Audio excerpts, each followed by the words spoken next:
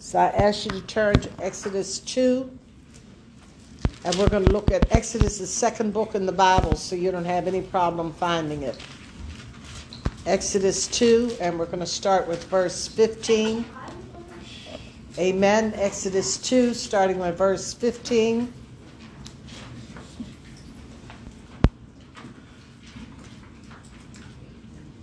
When Pharaoh heard of this, he tried to kill Moses, but Moses fled from Pharaoh and went to live in Midian, where he sat down by a well. Now, a priest of Midian had 7 daughters, and they came to draw water and to fill their trough to water their father's flock. Some shepherds came along and drove them away, but Moses got up and came to their rescue and watered their flock. When the girls returned to Reuel, their father, he asked them, "Why have you returned so early today?" Jump down to verse 21. Moses agreed to stay with the man who gave his daughter Zipporah to Moses in marriage. Zipporah gave birth to a son, and Moses named him Gershom, saying, "I have become a foreigner in a foreign land." During that long period, the king of Egypt died. The Israelites groaned in their slavery and cried out, and their cry for help because of their slavery went up to God. God heard their groanings, and he remembered his covenant with Abraham, with Isaac, and with Jacob. So God looked on the Israelites and was concerned for them. Moses is on the run. Moses is filled with fear. His heart is pounding as he runs into the unknown. I can't tell you what was going through his heart and mind at the time. Only God knows what it was that he was thinking. But I can tell you that Moses is running for his life. And as he's running for his life, he winds up in a place called Midian. And if you take the time to research that place when you get home, you'll find that Midian was a dry and a desolate land, which is a sharp contrast to the royal palace that he had formerly lived in. Moses is now 40 years old, and he is running to the unknown. I want you to picture in your mind, I need you to understand what is going through this man's heart and mind at this time. He is probably emotionally and physically exhausted. Thank you, Lord. And scripture says that he came and he sat down by a well. He's running for his life. You know, it's a hot and arid land and this kind of thing. And he finds a well. And scripture says he sat down at the well. Then scripture says that all of a sudden these 7 young ladies were coming up to the well, and they were taking care of their father's sheep. And as they approach the well and they're getting ready to draw water for the sheep, it says some other shepherds came along. Y'all follow me in the story. We'll get to it. Some other shepherds came along. And because these were women at the well, the other shepherds tried to push them out of the way so that they could get water for their sheep. But Moses was there. And when Moses saw these women being mistreated and these women being pushed away, he chased the shepherds away. But Moses, being always the gentleman, he not only chased the other shepherds away, but scripture says he drew water for the young ladies and watered all of their sheep himself. Hang on, you're going to get there. When they got home, their father said to them, how did you get home so early? You don't normally, when I send you out to water the sheep, it normally takes you all afternoon. How did you get done so early? And you'll have to read the whole story when you get home, because for the sake of time, I did not read it all. But when they asked him that, their answer was, an Egyptian. An Egyptian was there. And they told him, the father, what he had done. I want you to understand they did not recognize Moses as a Hebrew or anything like that, because Moses, when he ran, he still had on his royal clothes. He still had on his makeup that they would wear around their eyes and so on and so forth. So Moses still looked like an Egyptian. Well, when the father heard that this man, this Egyptian, had helped his daughters, he says to them, why did you leave him out there? He did us a good turn. You should have invited him home for dinner. You know, someone does something to bless you, then you're supposed to turn around and try to bless them if you can. So they went and they found him some kind of way. I don't know where he was or how far away it was, but they invited him home for dinner. And this starts Moses' new education series in the school of wilderness. He invited him home for dinner. Moses accepted. And in God's plan of things, this is when Moses changes from the school of Egypt with the royalty and all of that, where he is now going to go into a school of the wilderness. Now, the question that you need to ask yourself, and I'm going to just give you this as a backdrop, because there may be some people here that were not here last week and they don't understand really what happened with Moses. You all know that Moses had, when he was there in Egypt, and he had decided that he was going to go and check out his relatives, because even though he lived in the palace, he knew he was an Egyptian. Even though he lived in a palace, he knew that he was different from everybody else around. So he decided to go and check out his family or check out his relatives. And scripture says that when he got there, he saw an Egyptian abusing a Hebrew. He saw an Egyptian oppressing one of his people. And in a fit of rage, a fit of anger, he jumps in, okay, and he starts to beat the man. And he beat him so bad that he killed him. Now, what I want you to see, I'm not going to repeat this whole thing because we did it before. What I want you to see is Moses on the run because he had committed a crime. I want you to understand that when Moses killed this man, Pharaoh found out about it. And just like I told you last week, even though Moses was raised in Pharaoh's palace, even though Moses had lived with Pharaoh for almost 40 years, when it came to kill an Egyptian, the Pharaoh was saying, oh no, I don't care if you are my daughter's adopted son. You are a Hebrew and you cannot be taking the life of an Egyptian. So the Pharaoh was out trying to kill Moses. That is why Moses is on the run. I want you to understand that Moses committed a crime. He did the wrong thing for the right reason. I want you to understand that. Moses committed a crime. He did the wrong thing, but he did it for the right reason. Today it would be called manslaughter.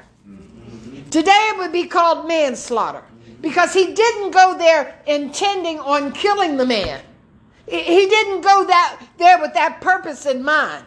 He thought that when he saw the Egyptian abusing one of the Hebrew, he thought he had a valid reason for getting in the middle of the fight.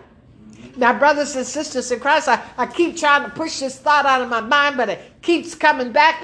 So I'll just go ahead and say it, and we'll see how God is going to use it. It reminds me of that thing that happened in Alabama, with the fight in Alabama, when the black guy was being attacked by all these white guys off of this pontoon bus, okay, or ship. And how all these black people came and started running to the rescue and all this other kind of stuff. And they got in the midst of the fight. And there was even a young man, they say he was 16 years old, that swam across the harbor or whatever in order to get into the fight to protect one of his brothers that he saw being abused. How do I hook that? I'm hooking that because some of those people are being charged with a crime. Some of those people are being charged with doing something that they should not have done. So the reason that I'm bringing this in is because it's the same thing with Moses. It was not Moses' fight, but it was something that was wrong.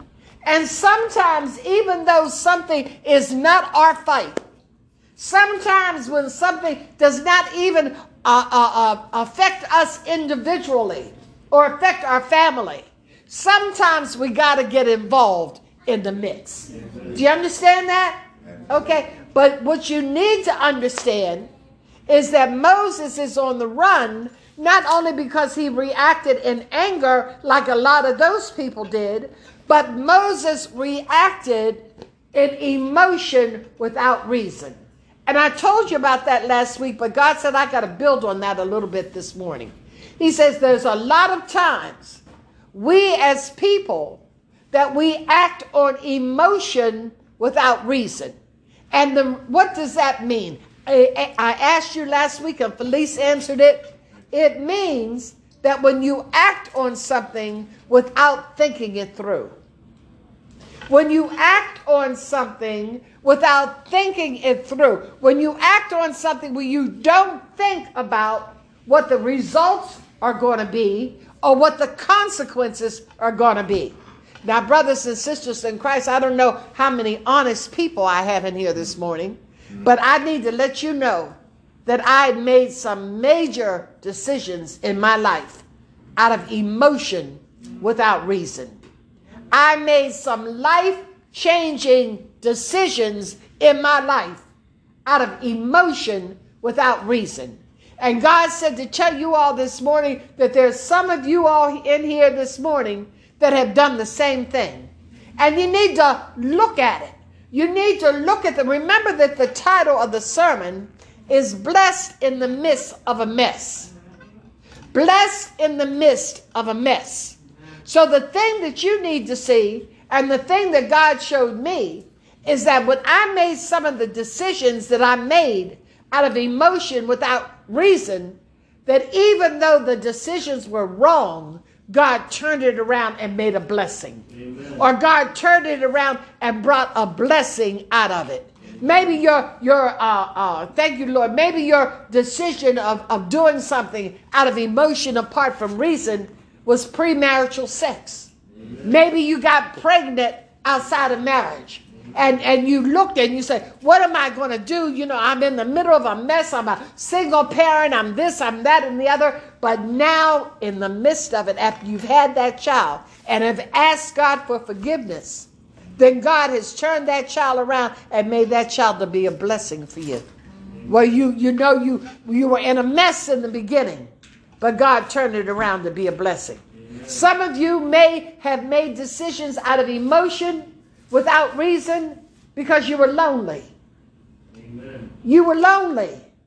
And because you were lonely, you lowered your standards of who it is that you're going to allow in your life. Be honest. You lowered your standards and you accepted someone into your life, or you allowed them in your life and you allowed them to get you involved in things, whether it was drugs or alcohol or crime or whatever, because you were lonely, because you felt like you didn't fit in. You know how young people today will look for a group or become a part of a gang or whatever because they don't feel like they fit in where they are. They don't feel like they have a family that loves them and all this other kind of stuff. So they'll go out into the world and they'll get involved into a gang or something that's going to lead them the wrong way. Emotions without reason. And God said to tell you this morning that you need to make sure that when you're making any important decisions in life, don't allow yourself to be ruled by emotion. Because emotion can change your life forever. And that's what happened with Moses. Moses had moved with emotion, the emotion of anger. You move the emotion of loneliness. I gotta have a man. I just don't want to be by myself. I just gotta have him. And then you accept somebody that is not someone that should be in your circle. God says, don't live or don't move in emotions without anger. Amen? I mean with anger, without reason, thank you. But when you make these decisions, I know that some of the bad decisions that I made, God turned them around and allowed them to become blessings. How did God turn them around and allow them to become blessings? When I acknowledged the fact that what I had done was a sin against Almighty God. He's not going to turn your situation around until you acknowledge that you committed a sin. He's not going to turn your situation around until you acknowledge that you were walking outside of God's will. Amen. And this is what we see happen with Moses. So Moses is on the run. Moses doesn't know what his future holds. So how is it that we can learn? What is it that we can learn from Moses that can show us how we can be blessed in the midst of a mess? What can we learn from what we read this morning of how we can be blessed how many of you have messes going on in your life? Anybody bold enough to raise your hand? Amen. Okay? Amen. God said, I'm going to show you this morning how to be blessed in the midst of the mess. The first thing that you need to know is, of course, we know that Moses was running. He had no destination in mind, but what he did not realize is that God was leading him the whole time.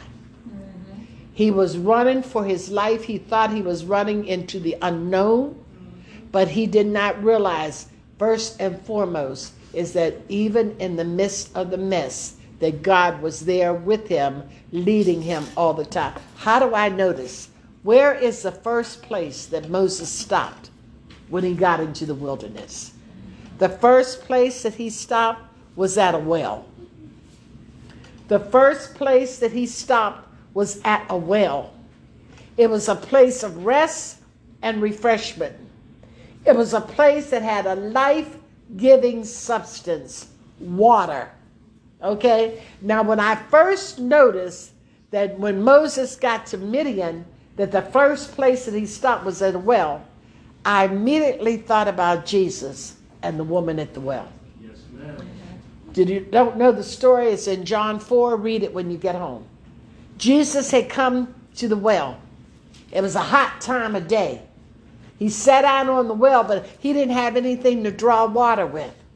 This woman came, okay, and she had a pitcher or whatever to draw water. And Jesus asked her, he says, give me a drink of water. And she, because she was a Samaritan, gave him a smart answer, a flip answer. But Jesus responded to her and said, if you knew the gift of God, and if you knew who it was that was asking you for a drink, you would have asked him, and he would have given you living water. God is showing us here through Moses, when he has stopped at that well, that God is saying, in the midst of your trial, I'm going to give you life-giving water. Not just the water that you can drink from the well, but I'm going to give you water through the power of because you all know, okay, that in the Bible that the Holy Spirit is symbolized through water, fire, and through wine and oil. Okay, so here God is saying, I'm leading you to a place, okay, where it looks like now that you're in a mess. It looks like now that you don't know which way to turn and what's going to happen. But I'm leading you a place where you can be led and you can be fed by the power of the Holy Spirit. And he will be the one to nourish you and to guide you along the way. Brothers and sisters in Christ, God told me to say to you this morning that some of you have been running from him. Amen. Some of you have been running from him. Some of you still want to walk with one foot in the world and one foot in the church. And God said, you have been running from me long enough. God says, I have been chasing you down. You think that you are in a situation, or you think that you're so hung up or whatever in the mess that you're living in, that God can't do it, that you can never change, that you'll always be the same. God said to tell you this morning that stop running. He says, I can bless you in the midst of your mess. Amen. I can bless you in the midst of your mess. And he says, whatever your mess is, if you want him to bless you, all you got to do is what it says in 1 John 1:9. If you confess your sins, he is faithful and just to forgive you of your sins and cleanse you of all unrighteousness. The first thing that God placed, that God took Moses to, was a well where he could have a life-saving substance, water, to give him strength to go the rest of the way. God is saying to you this morning that if you come to him and confess whatever it is that you're going through, if you come to him, he'll give you a life-sustaining substance, which is the power of the Holy Spirit to nourish you and to lead you and to guide you and to direct you in the way that you should go. Amen. While you're in the midst of the mess. Amen. Before he even delivers you out of the mess, he will give you what you need to sustain you. Do you see that? Do you get that? Yes. In the midst of the mess. Okay, so what is the next thing? What is the next thing? God not only took him to the well, life-giving substance, okay, but it shows us that God was leading him because he was at the right place at the right time to meet the right people. He was at the right place at the right time to meet the right people. You got to understand that sometimes when God wants to bless you in the midst of the mess, he's got to use other people. Do you understand that? God said to tell some of you, and I don't know who this sermon is for. It may be for someone on Facebook. But God said you need to stop trying to be a lone wolf. Where you're just trying to handle everything yourself. You don't want to share with anybody else what you're going through. You don't want to share your temptations, your pain. You don't want to share your... God said he blessed Moses by taking him to the right place at the right time to meet the right people. You say, what do you mean to meet the right people? Who did he meet? He met these 7 young ladies. So what did God do first? God took him to a place to be able to help somebody else in need. I'm not going to beat this point up because everybody in here already knows this point. I done preached on it enough times. But God said when you're in the midst of a mess, you need to look for somebody to bless. Amen. I'm going to say it again. When you're in the midst of a mess, you need to look for somebody to bless. Amen. I'm not a poet, but God is. Okay, God says in order to deliver you out of the situation that you're in, you have to be a blessing for somebody else. It was not until Moses stepped in, helped these young girls, watered their flock, and so on and so forth, that he was invited into their home where God is getting ready to do something special. But the thing was, if he had never reached out to help those girls. So his blessing, the hand of God started to move when he reached out a hand to bless someone else. So if you're in the midst of a mess, okay, you've got to understand that there's a whole lot of people out here that are in need. We're going to look at these women. Those shepherds came to try to get them, push them out of the way, because these were women. They were doing a man's work, because normally it was a man that took care of the sheep. But this man didn't have any sons. He only had 7 daughters. So he used what he had. So these women could be considered the marginalized. Those that are on the outskirts of acceptable society and all this other kind of stuff. But Moses stepped in to help them. Look for some people. If you want to be blessed in the midst of your mess, you need to turn around and be a blessing.